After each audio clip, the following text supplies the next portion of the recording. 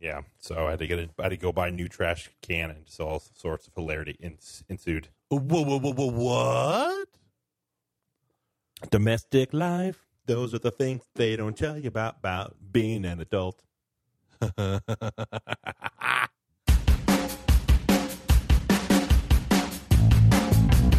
how's it going, Boo? Oh, I'm doing all right, man. Doing all right. It's been a very interesting week, a very reflective week. Okay. Well, why? You know, I don't give a shit. I don't give a shit, man. I don't care about your problems. We all got problems, Luke. Boo frickin' who, Mr. Everyone's got dead people.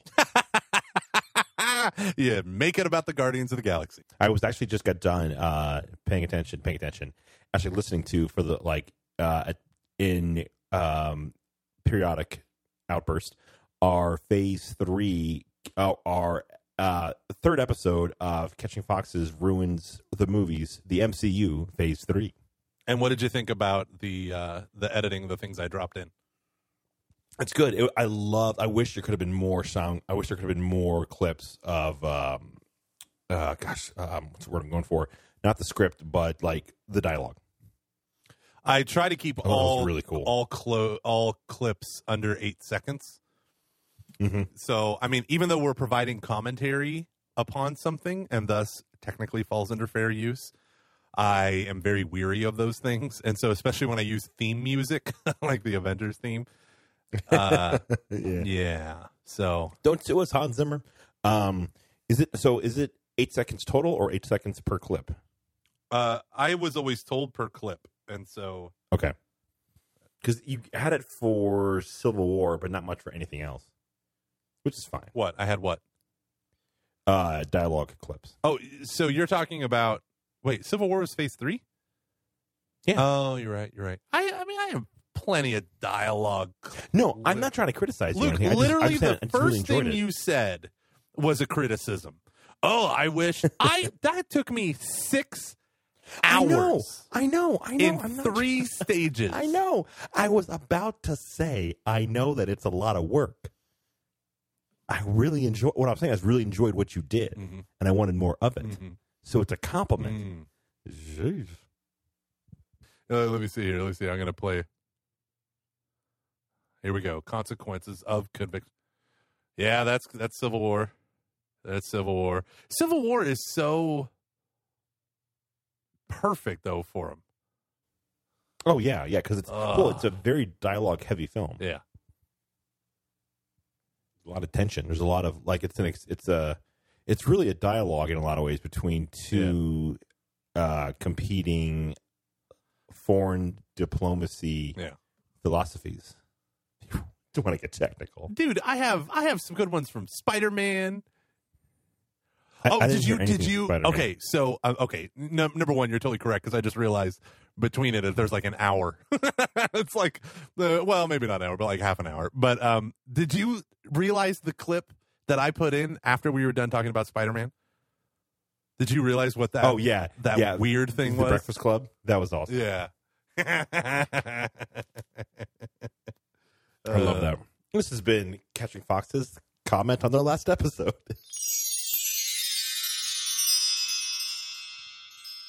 Oh gosh, yeah. I had another episode this week of going off on a person who was criticizing our podcast. Luke, why? What happened? What happened? So go on to your Twitter account. No.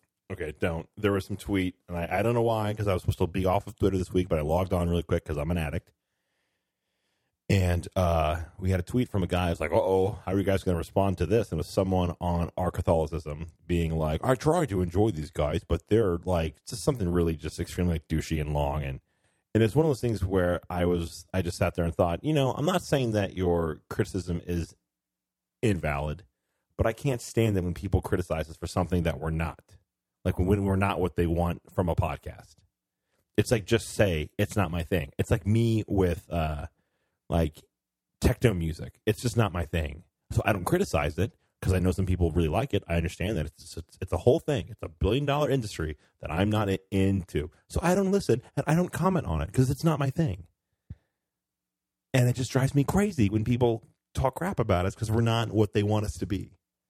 And I don't this is one of the things I wanted to talk about was I don't handle criticism very well, especially when I feel like my anger to what's being said is justified. Yeah. So my reaction is still wrong because I tried to say like, okay, so I tried to point out like certain things, like what do you mean by this? What do you mean by that? Exactly. He used like some term that's more. It's just like it's a term that's like big on 4chan or something. I'm like, I don't even know what you mean. But I don't even understand like what this word means. And he's just super sarcastic. Like he can, yeah. His response was just, it really felt like a person, how to put this the right way without offending a lot of people, who like went to Thomas Aquinas and really wanted you to know he went to Thomas Aquinas. I'm going to like use like logical arguments and like be very clear that I'm like, you know, going to take your thing down because I know how to argue. And I just responded with, fuck you. That's Luke. Well, I think they won that argument, Luke. Because it was just this huge thing. I'm just like, you're an asshole. Like, and then actually, I did a little. This is kind of like inside baseball. Won't make any sense to anyone who doesn't use Reddit. I put edited : clarity. And then I told Aaron, and Aaron got really mad at me. And I just like, you know what? I need to just delete that in my account. I'm not going to comment on Reddit anymore. God, that is so. I just can't do it. I can't do it, man. And I'm not saying that like this person is a jerk and that I was right, but I'm also not going to. I'm not going to go. Well, I think my frustration was well founded. My response was unwarranted, and I struggle with that, man. When I get really angry about certain things, I don't like that about myself. And Aaron brought up this really good point. She said, if you keep this up, you're going to be the guy who, like, people go, he's great, but blah, blah, blah, blah, blah. Like, he flies off the handle, he loses, you know, and I don't, and I know that's like part of the appeal for certain people, like, with me is that, like, he'll say anything. But I don't want to be that guy where they say he's great, but blah, blah, blah, blah, blah. I would rather they say he's that guy who is really honest to a fault sometimes, but he worked through it. You sound so complicated. You know what I do, Luke? Can I give you the Gomer tip of a happy life? No, I understand. You just don't pay attention. No, it's not just about not paying attention. It's about strategic apathy. It is strategic apathy. And what I mean by strategic apathy is there are places that exist on the internet where it's called the internet. I'm actually classing this up. Dickwad theory. Anonymity plus massive audience equals dickwad. Okay. So you have a jerk. That is the recipe for ultimate jerk. Okay. Now, if you're going to do Reddit, you got to do Reddit like a gentleman. Okay. Now, I don't do Reddit. I went on Reddit once. Didn't get it. I didn't really explore a lot. I was like, I'm supposed to ask Obama anything? How do I ask Obama anything? And I couldn't figure it out. So I just left. But who do you think you are? Yes, I have one question. Who do you think you are? No, the CGP Grey does his, you know, I talk about him every so often. He creates a subreddit for his shows because he believes the type of conversation that exists on Reddit is important and must be fostered. I agree. But he also knows that it's a bucket of crazy when you're just out there in Anywheresville, and he's not going to post his videos or his content or any of this stuff out in the middle of nowhere. So he created his own subreddit for each of his podcasts and his YouTube channel. And that's where he gets feedback, and it's all in one form, and it's not sending him email. So I like Facebook for that because a lot of people are on Facebook that are, 30 or somethings are still on Facebook for the most part. Mm-hmm. So it's a lot easier to have conversations with people that way. And so my big goal with that is, I don't care about Twitter because I find that Twitter is a lot of broadcast and not a lot of conversation, and Facebook is a lot of broadcast, but Facebook groups can be a lot of conversation. So I don't think we need a Reddit page, but there is. I mean, I have a friend who's he's my godson, an active Reddit user, and he's like, it's really funny when they talk about catching foxes on there. They bring you guys up a lot, and I was like, well, that's cool, and he's like, not all the time, and I was like, no, it's still cool. Because we're affecting the conversation. Yeah. No. And it's sad that we're affecting the conversation. I know. It's one of those weird things where, like, for me, I love Reddit. I really do. I love what it can be at its best because it's just so. It's so interesting, the communities that come out of that. Like, I can remember I was real into our Mad Men, and we just posted we just analyzed Mad Men and all of the episodes and stuff, and it was just so positive and so great, just such like a pleasant, great experience. And then our Catholicism for me has just been super difficult, like just super, super difficult. I've more enjoyed. It's weird. It's because you really have these weird communities that form all around a particular topic, and it can be great. Like I really enjoy our MLS, and like I've seen certain subreddits completely change over time. It's been so interesting. Because of just people who are there, there's this weird ebb and flow to a community. So yeah, I'd be curious to see what our Catching Foxes would be like. Yeah, and you'd be the moderator, so you'd never get banned. There we go. And I don't know. It's I would love to talk to Father Mike Schmitz and just hear him. I would love to talk with him about this offline. And how does he handle it? What is this offline? I know, right? This is coming from Luke, who literally me and him had a 15-minute conversation today, and we were like, "Oh, we should have recorded that." It was so funny. It was so funny. I believe at one point you called me the Roseanne of Catholic speakers, which was dead on. Which makes me the Dan. No, I just would be curious to hear how he handles criticism. Because the thing that I think what hurts me the most about, like, this is why I think I get so butthurt over this stuff, especially on a Reddit page, because I love the medium, like that being the website itself, and I love our podcast, and we work really hard on it. And I put you put a lot of time into the editing. I put a lot of time into the things that I do, which are what? I don't know. Google Documents. Sometimes on Word. True. But we really do put a lot of art. It's super vulnerable, and I'm not saying that we need to be applauded for that, but I am saying that it's just tough when you hear someone being like, "You guys are stupid." It's like, wow. So thanks, but here's the crappy part is I had a great chat with one of our listeners yesterday, and he was so he just gave us the most beautiful compliment about how our podcast has impacted him and just what we are doing. And it was one of the things that I absolutely love is when we have a listener say, "Hey, I just have a specific question for you. Could I talk to you for 10 or 15 minutes?" It's my favorite thing in the world. I will do that all day, every day if I could, because it's just so great to connect with a person. And I wish I could be, and I wish that was what set the tone for my day. And it did. That's what I will remember in the long run. But it was all of a sudden, it was this stranger on the internet is talking crap about me and Gomer. This will not stand. Strategic apathy, Luke. Strategic apathy. But here's the hard part, though. This is one of the things that I struggled with. I understand the context of being detached from outcome when there is nothing that I can really do about that. So, for example, talk about I don't know, how do I put this? Can you I think, sorry, I had to think out loud, which I had to think in my head and then blab out loud. So that made no sense to anyone. That was some good 10 seconds of podcasting. What I'm wondering is, how do you be strategically apathetic, and how do you care about the things you should care about, not care about the things that you should not care about? Because it's one of the things that I struggle with at times is when I try to not care, that I feel the only way I can do that is by not caring about the good things either. So it's all or nothing with you. Always. Yeah, dude, I'm Luke Carey. That's how it's been my entire life. But can't you just not go on Reddit?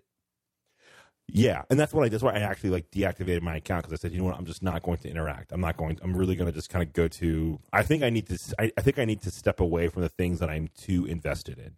Yeah. Here's the funny thing. So with MLS soccer, you can have a lot of discussion.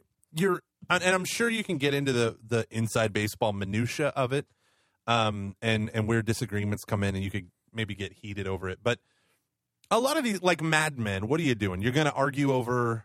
I mean, these aren't religious wars. I mean, they can seem like it, but when it comes to your faith, our Catholicism subreddit is so damn general. I mean, you're going to bring in ultra liberals, ultra conservatives. Here's the thing: it's not. This is the weird part about it. It's not. Okay. It's like right of rad trad. Oh, okay. So and that's it. And that's it. Yes, pretty much. That is what I mean by how these communities change. So in the past, apparently, it was extremely progressive, and then past couple of like years or so, it's just swung over to very traditional, very like pro the Latin Mass, very like disdain of Pope Francis, all those things. Like, I literally put a post on there one time saying, I know it's not a rad trad circle jerk, but here's the newest episode of Catching Foxes. Oh, God, you are disgusting. Good Lord. That was too far. I think I deleted it. At some point, you do have to say, I have to have an income. I have to have a job. Why do you go to such dark places? You know, I was talking with someone and they said, I am shocked at your filter. I said, what do you mean? And they were like, well, like you talk in a very normal way, but when you're in front of teenagers, parents, like you like, I always thought, like, she's like, I never once heard you slip up. And I'm like, what? Well, yeah, you can't do that. Yeah. Like, you can't drop F-bombs when you're doing a parent meeting. Now, I don't always drop F-bombs. People are having this mistaken impression. Right? It's like, so just so everyone knows, we talked about this today when we were on the phone. People think we curse like all the time. It's not the case. They'll like email us or we'll get a message on like Facebook. They're like, don't you ever stop effing cussing again. F yeah. And I'm like, that's a lot of curse words. Why are you doing this? Now, for me, I find cussing hysterical in the right context, or meaningful in the right context too. But I'm not, I think maybe I go through phases where I'm very prolific with it. But I also understand that an audience of, I don't know, maybe you're listening to this and you're Catholic or Christian or whatever, and you don't really like cussing. I know that. And we've gotten emails from people who are like, I'm still getting used to the cussing. And I'm like, no, I mean, you don't have to get used to it. I don't want people to be like, well, I swallowed that bitter pill and now I cuss like a sailor. But, yeah, I'm not, I don't ever give talks where I use an F-bomb. I've never said shit in a youth talk. Like, that ain't me.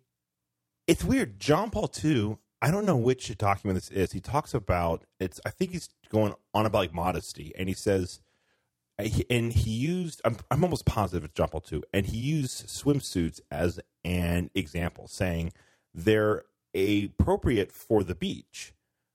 But in like a school, it's not. You know, like that's why like it's a little bit easier to like if people are all in like bathing suits on a beach, it's not as much of an occasion for like lust as it'd be if they had that outfit in the class, you know, like somewhere else. I don't want to put words in his mouth, so please, I'm just trying to recall. And I guess what he's saying is there's a context for certain things that like we think it's okay for you know to like have a person not have as much clothing on because they're on a beach.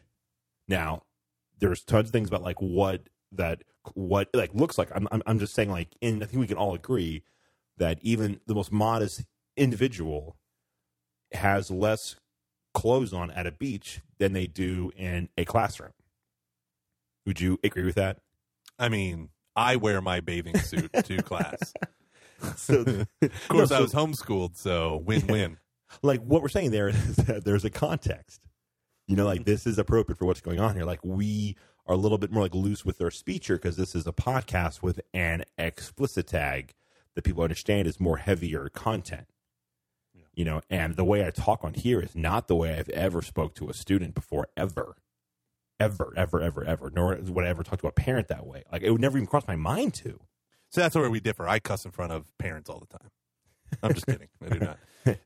Yeah, you know, it's so funny. It's so funny. But people have, I think the reaction is I tell people all the time, listen, I am not cussing is not a core value. Being honest is. And I have been in so many conversations with people in the church, people in the church in all different backgrounds of the church, bishops, right? Priests, religious, right? Cloistered. I have talked to so many different people, and I've heard people cuss in every single one of those things. And my whole thing is, oh, okay, so this is you being human, and you might let a word slip here or there, but our culture at large, our culture is gratuitous with it now, and I'm not gratuitous. I don't think I am. Sometimes you get to be, but I think you only get to be gratuitous so that I have to edit it extensively. Yeah. And there are times that I'm like, oh, this would be, and I'll be blunt. There are times when we have crossed a line and I've gone, oh, that felt wrong. Like, you just kind of know after you do it. And I think we do a good, but it's good to be aware of those things, I think. And it's just, I don't know. And I need, as much as, it's funny, I want to be held to the standard, but I don't want to hold others to that. It's just this idea of like, hey, can't we screw up? Are we allowed to, like, a little bit of, like, where's our room to screw up here? I don't know. And that's kind of an interesting thing, because should we have as much room to screw up 100, this is our 140th episode, right? I think so. Should the amount of like room we have to screw up be as big as it was when we were on episode 8? No, we're professionals now.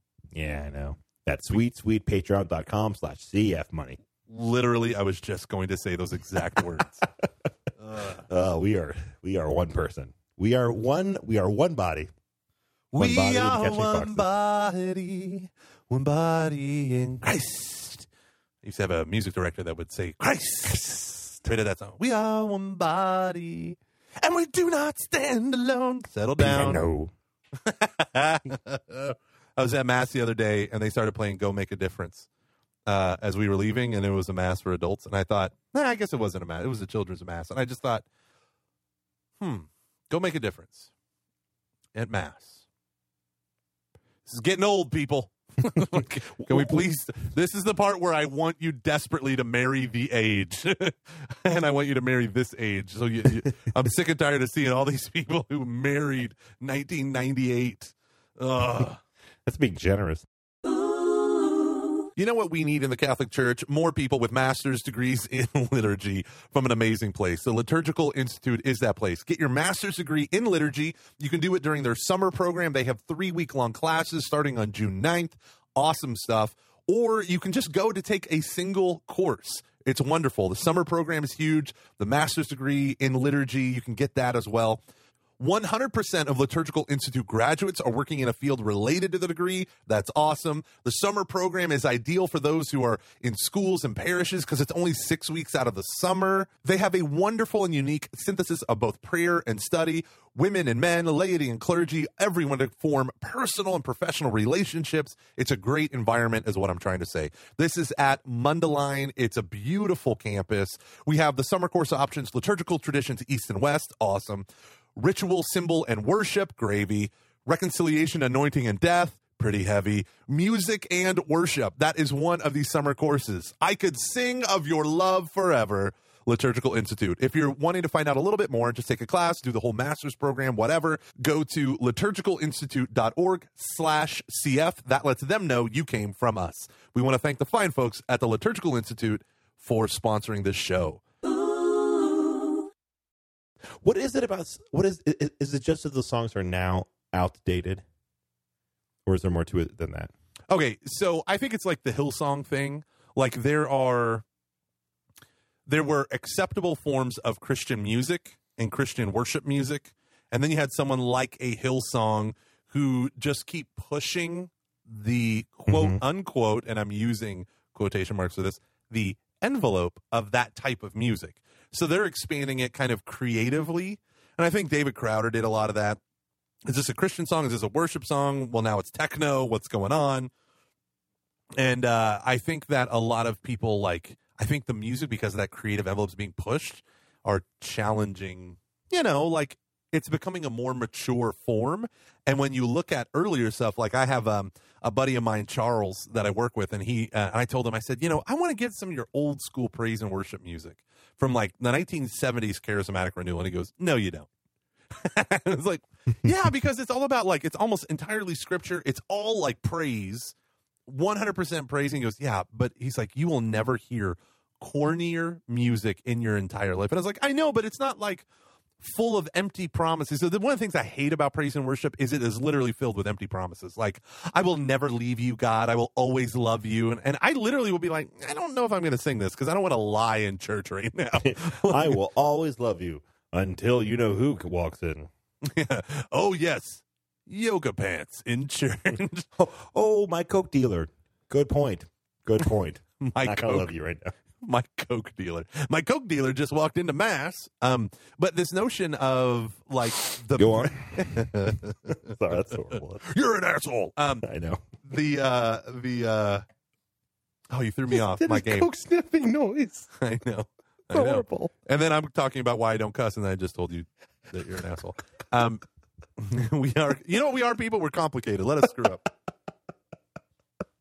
I'm drinking an absurdly large glass of wine because I didn't want to get secondsies. I should have went and gotten 2 beers. I've already had one. No, you. But no, what I'm trying to say is as the art form itself has matured, I think you can look back at that in terms, especially in terms of music quality, I think has gotten much better. But you look back at that old stuff and you're like, this is so corny. But those old school praise and worship songs were all about God. It was like the book of Revelation, right? Like, You're holy, you're amazing, you're awesome, you're this, you're that. Now it's all like, I will love you. It's all like romance songs, but with praise music. And it drives me a little insane. And I think I brought this up before, but one of my biggest regrets when we interviewed Aaron Gillespie was I didn't talk about his experience having to write praise and worship stuff, because one of the things that he talked about on another podcast was that when he decided to get out was when he was at a meeting out in Nashville, and he sat down with a bunch of executives at a record, or like someone out there, and they said what you need to do is write as if you were writing to a mom. She's like our age. And her husband is probably cheating on her, and she's having to drive the kids to their soccer practice. What does she want to hear when she drives back in the car alone or something? Oh, my God. Yeah. And he was like, oh, that's horrible. And so he stopped. Oh, man. Yeah. That's pretty messed up, right? In terms of the industry, just thinking like that's who listens to praise and worship. That's their market. I feel, it's true. And I said this before, and actually people on Reddit praised it. I guess this is during the Revolution when the Radtrats took over. But it was this notion that I said, if you actually listen to a lot of praise and worship songs, it sounds like children's music because I have the Vacation Bible School CD. And they have a handful of like normal praise and worship songs and children's songs, but sung by children. And you can't, it is very difficult to tell the difference between a normal praise and worship song sung by kids and a super corny children's song, and there's a little difference, but not much. And I said that, and people were like, hell yeah, Gormley hates praise and worship and all stuff. And I was like, whoa. A lot of people called you Gormley. Yeah, Gormley. You can tell this is not a true story because people refer to you as Gormley. Yeah, that's how you know. But someone wrote on there that I hate, and I brought it up on an earlier show, but my whole thing was like, I don't believe this about all praise and worship music. And I love praise and worship music, but there is a problem where it's like you have the other problem where the art form is quote unquote more mature, but it's also heavily, like you just pointed out, commercialized, commoditized, and it's reduced to the lowest common denominator of like, and it's like, oh, it's simple and repetitive, so you can hop onto the melody easily and take hold of the lyrics and the chorus and just really do it. And I am sorry, but it is also easy to crank out a shit ton of some of these types of songs. That's why when you have someone like Matt Maher or Ike Ndolo, where you literally know theology is behind their music. Yeah. Or in terms of Ike, like all of his new stuff, like I'm just in love with, but it is Ike's music. I feel like, there's so much blues in it, and it is just amazing. Like my kids love his music, and I play them like Crooked Soul and all of that stuff. Immediately they love it, and I think that these are the maturing forms of the art that I think are just getting better. Mm-hmm. Man, in one way, and getting commoditized and ruined in other ways. So, yeah, how does one stay pure in such a culture? I think it's kind of interesting. You have to be willing to be a disruptor. I think, because if you look at so praise and worship. We're gonna do a little history lesson, kids. So praise and worship back in the 90s wasn't Christian music the way that it is now. It's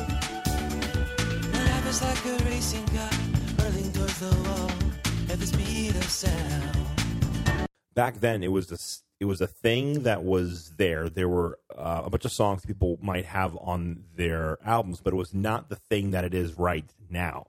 And it started to slightly change because you basically had more. It was what I would call Christian pop, and then you had this ska band called the Insiders, who I love, do an album called Scalleluja, where it was a cover of all praise and worship stuff done to like ska, and it was actually pretty good. That was a huge thing. And then there was a band called Delirious that came out. They were from England, praise and worship style, got kind of big. And then you had the band Sonic Flood. I actually know one of the guitarists from that band. He's a very cool dude. And they were just gigantic.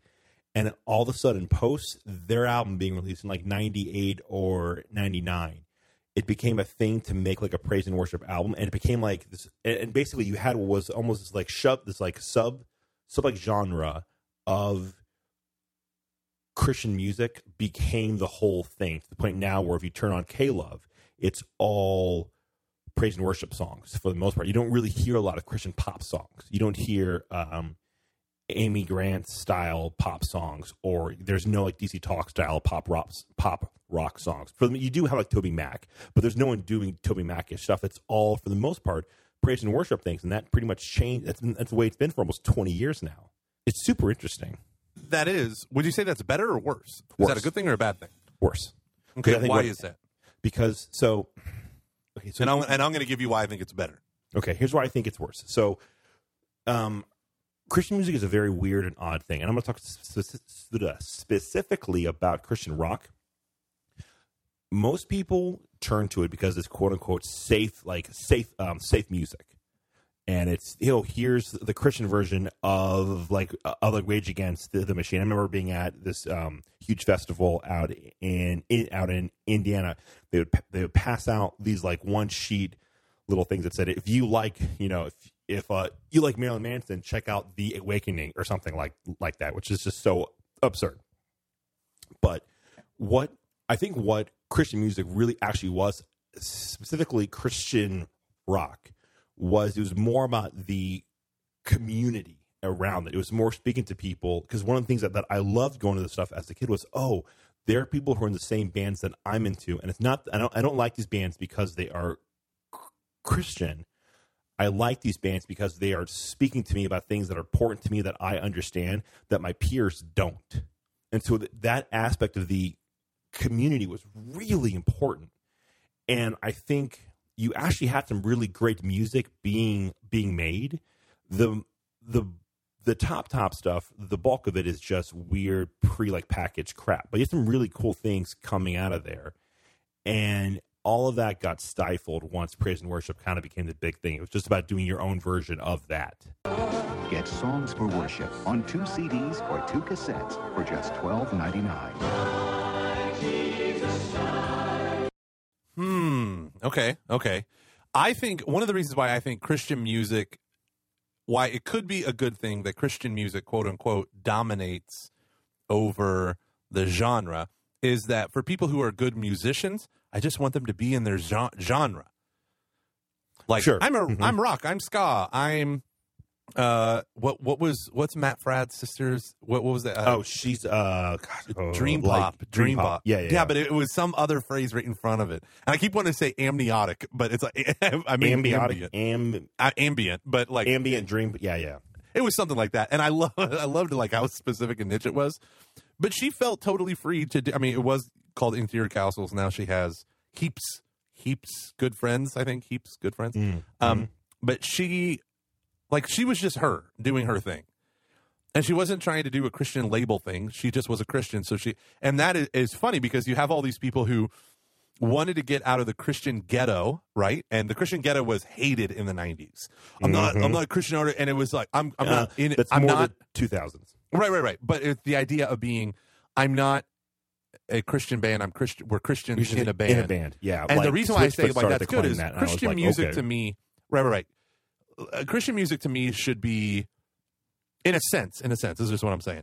Like, just go and do the genres like Under Oath did. Don't be the Christian version of, and that frees you from the ghetto. But at the same time, if I'm saying I want to listen to Christian music, I'm thinking in my head it should be almost my first thought goes to it should be like worship music or praise music or something like that. Yeah, and then but you know, because you can have gospel music and then you have soul. You can have chant and choral and all these different things. But my first, like, the idea is like, well, why not have, if someone says Christian music, I should think, you know, whatever. I shouldn't think Supertones or Five Iron Frenzy. I should think of them as a ska band and not as a Christian ska band. But I'll tell you why you do it. You know why you do it, Luke? That sweet money. Because the sweet money is in the subculture. It's in the niche. That's true. It's in the niche. I was actually just talking about that today. It's really only in Catholic-like circles that careful with your words here, Luke. I'm not trying to throw anyone under the bus, especially anyone who's been on this podcast. So this is not about them. This is just about others. So this does not apply to anyone who's been on the podcast. I want to be very clear. Like, so, but others that I've seen who basically do like music in the Catholic world, if they were to try to play like a bar or anything, they don't make nearly a quarter of what they make because they don't have their housing paid for. They don't have their transportation paid for. All these things that people tend to expect because they can get that playing at a church, at a Catholic church. I mean, Christian bands that played at churches didn't even get that. They would try to sell enough T-shirts just so they could make home. Just so they could like make it home. Like, your mileage isn't covered. Like, our Catholic musicians, a lot of them expect to be paid as if they are Catholic speakers, where you're paying for their flight out there, and that's just not how it works in the real like music business.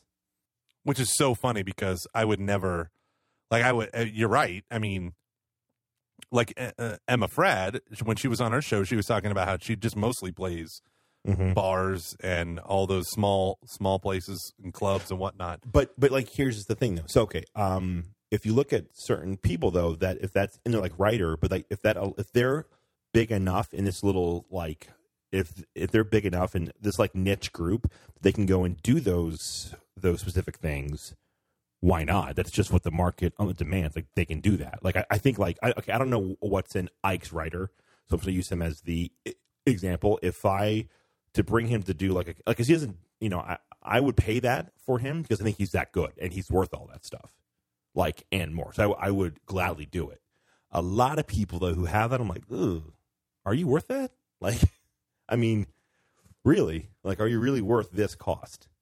So you're saying musicians should pay their own way? That's how it is almost everywhere else. Like, if a band's playing a tour, I mean, this has been a long time since I've like had to really pay attention to the stuff. But if you're a band and you're on like a tour, the venue pays you a set amount. They're probably not going to pay. Again, this could have changed, but they don't pay your like transportation cost. Like, that comes out of your own pocket. So they're paying for you to play the show, and that's it. No, That's you might so have funny to me. Yeah. So you might have a writer that says like, we do expect these things, and they will agree to that, and part of that is food and other things, and it gets super complicated, really. And like, some big things they might pay for. They might have like it might have a transportation cost, but it is not like when we pay artists. So I do like I do a concert series out here, and I pretty much just pay for them to play, and that's it. There's nothing else. I'm just paying them to come and do a concert, and that's how it traditionally is from at least when I worked at like label stuff. Because I was really surprised at how much artists don't actually get. It's kind of insane. And so we treat Catholic artists like they're Catholic speakers. Well, and many of them have to be.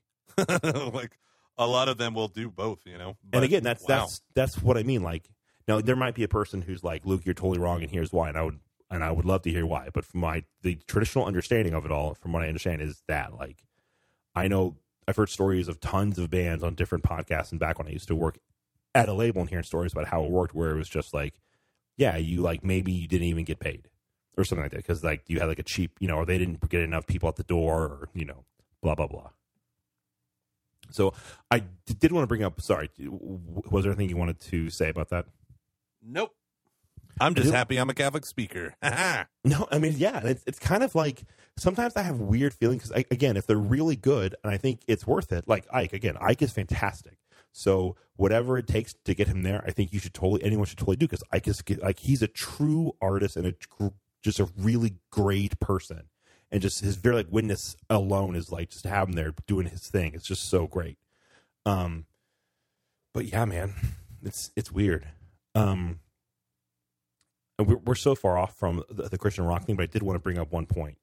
In the 80s, it doesn't just come from this. It's not just about safe music as much it is about like movements and stuff. So in the hardcore scene in the 80s, you had a lot of you had what's kind of called the straight edge movement, or you'd even have straight edge bands. Oh yeah, you'd have bands that would only play shows where people didn't drink alcohol, weren't doing like drugs or anything like that. And a lot of the Christian punk hardcore stuff from the 80s that goes into the Christian rock in the 90s that then kind of becomes the like under oath of the aught comes from bands in like the 80s that were either inspired or had a lot of ties to that straight edge mentality of we're this kind of band, we're a Christian band who's about these things. So it wasn't so odd as it was like when we were in high school as like the safe choice. It was more like this is the lifestyle that we live and we're about these things. It was very common to have a lifestyle band, especially in underground music.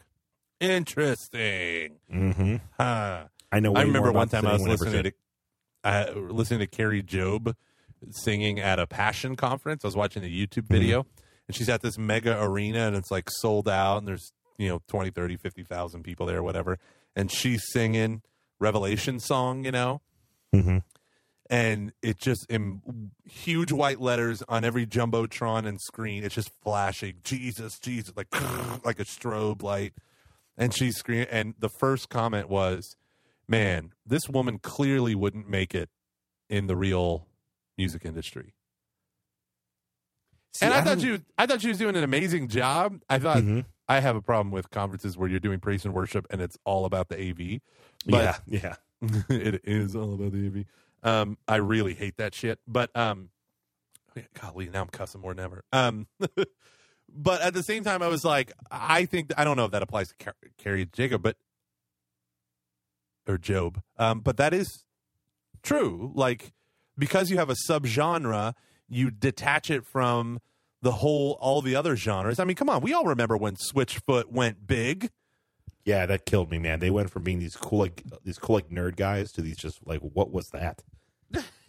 It was so weird. It was so weird. I mean, every Christian other than you, the proto hipster, was very excited for them. Hey guys, one of ours made it big. Do you remember when I pulled out like magazine and they like, I think it was you and John, or either John or Adam, we were hanging out and I went, what the hell? Because they just looked so different. Oh, because they were all like super hair gelled up and all that stuff. Yeah, and like jean jackets and like whatever. And I was like, you were the like, and they would change to like they would like fly around stage and stuff. And they just used to be like just stand there and play these great little pop like power pop rock songs. And it just became like, it was weird. And I love all of John Foreman's stuff. I think it's incredible. Even some of the Switchfoot stuff is great, but.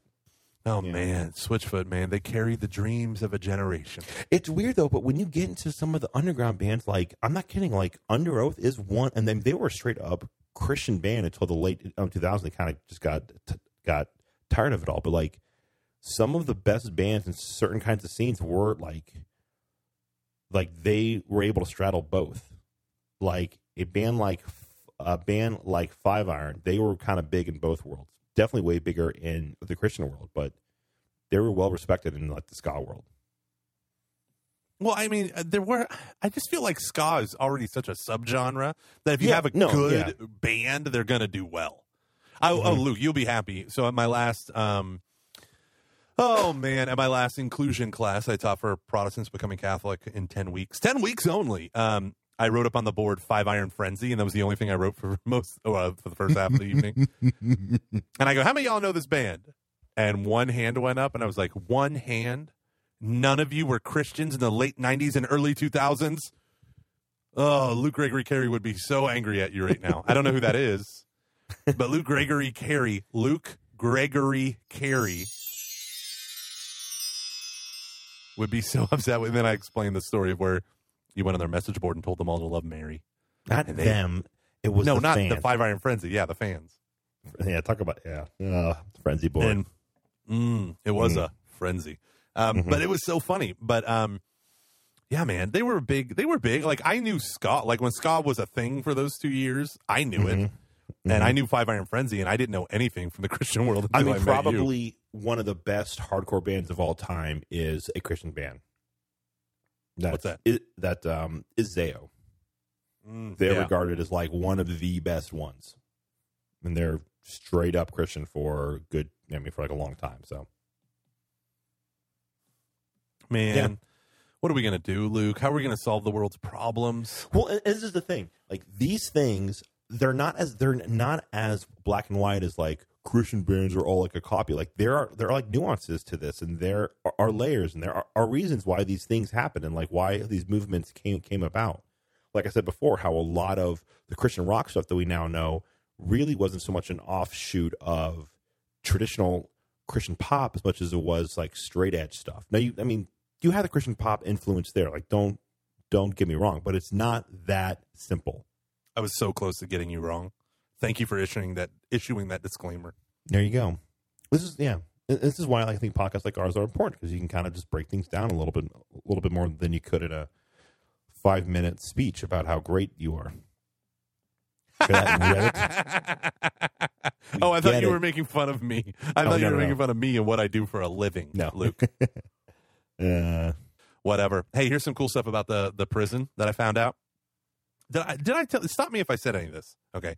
Number one, so the Colby retreat is a weekend retreat, Thursday, Friday, Saturday, about 12 hours a day. And after we did that, and this retreat was really hard because there's a lot of hardcore anti-Catholic evangelicals that were there.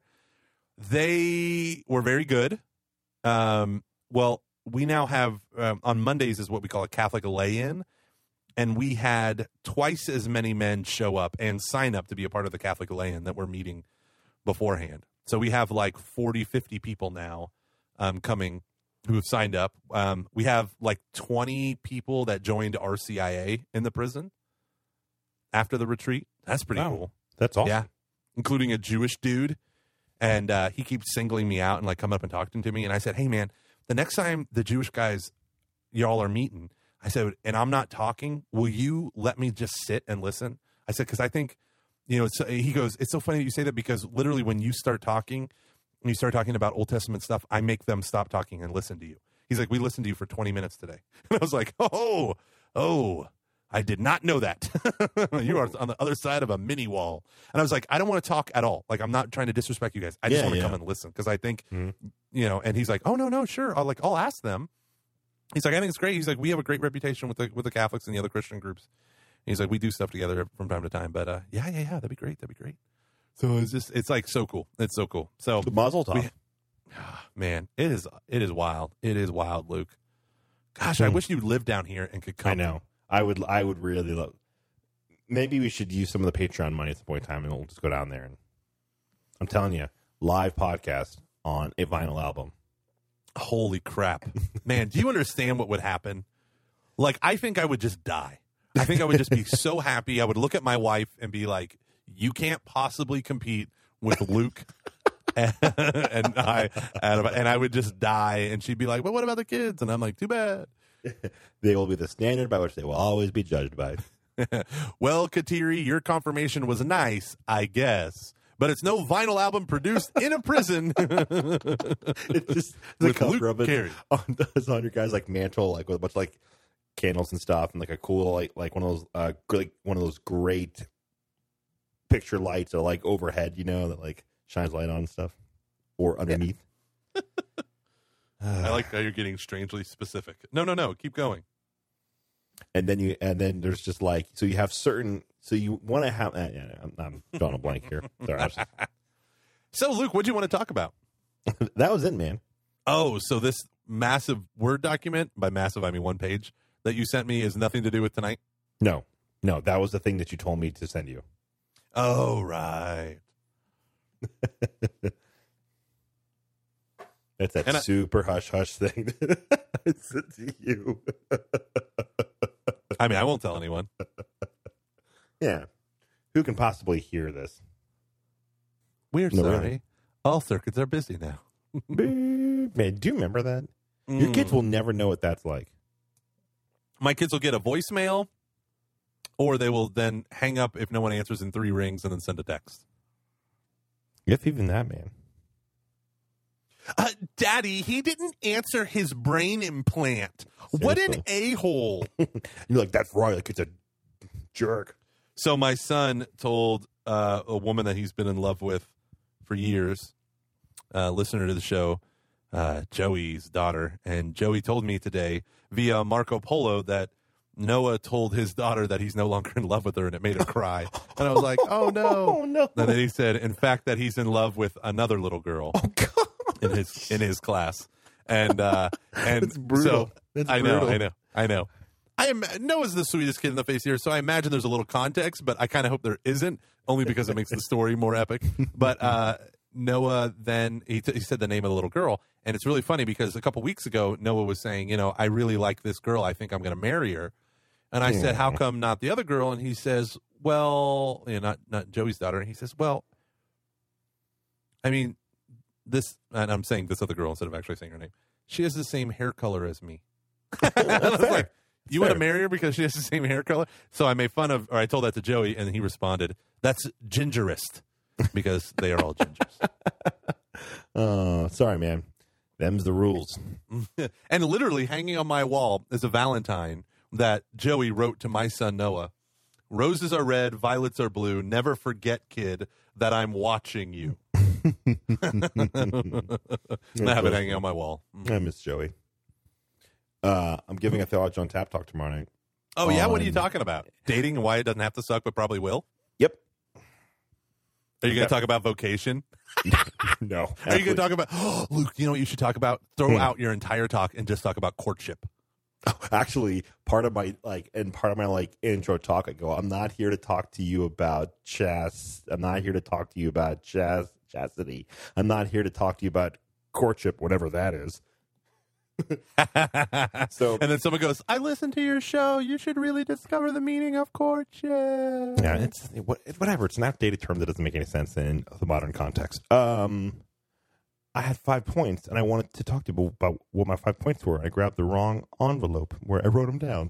That's a bummer. Wow, you literally do back of the envelope thinking. I like that about you. Mm-hmm. Yeah, man. I'm crazy.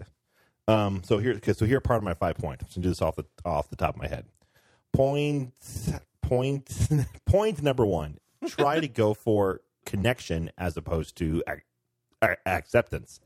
This idea that like it's not about just a person. It's like, do you have a connection with them? Not do they accept you? Okay, I like it. Point 2, you wouldn't be this mad if she was a lesbian. Explain. So this is the idea that like if a girl were to like if you're like hanging out with a girl for a bit, she's like, hey man, and she calls me man because she's weird. Not because I wish I had not said that. Not because of what I'm about to say. I just mean like the way that how she calls. Learn for tomorrow. Learn for tomorrow. Yeah. So she goes, "I'm not into you anymore. I'm a lesbian." You're not going to be that upset because there's nothing you can do about that. She's into girls, not dudes. So why would she date you? And I think it's kind of the same thing. Like if she likes a person who has like brown hair and you have blonde hair, or like she likes a person who, she's into different kinds. If she's not into someone with your kind of a personality. That's not your fault. It's just her preference. So why get all distraught about that? You can't change that. You wouldn't be upset if she was a lesbian. And so on and so on. Man, I'd change that talk. No, I'm not going to put it that way, but I really want to. Well, there's literally like 40 people in your diocese who listen to this and who are probably going to go and like, look, where's the lesbian component? Oh no, I've already brought it up to like a few people going, would this be too far? And then I use that example. And what do they say? They like one girl said, yeah, that's too far. Everyone else got a really good laugh out of it, but I think it'll be a little bit too far. You think? Yeah, I don't want to. Who are you sometimes? I have no clue. Listen, I'm a rebel, Dottie, a loner. I'm just a girl in the world. That's all you're ever going to let me be. We are trying to find a way to end this podcast, 'cause I'm just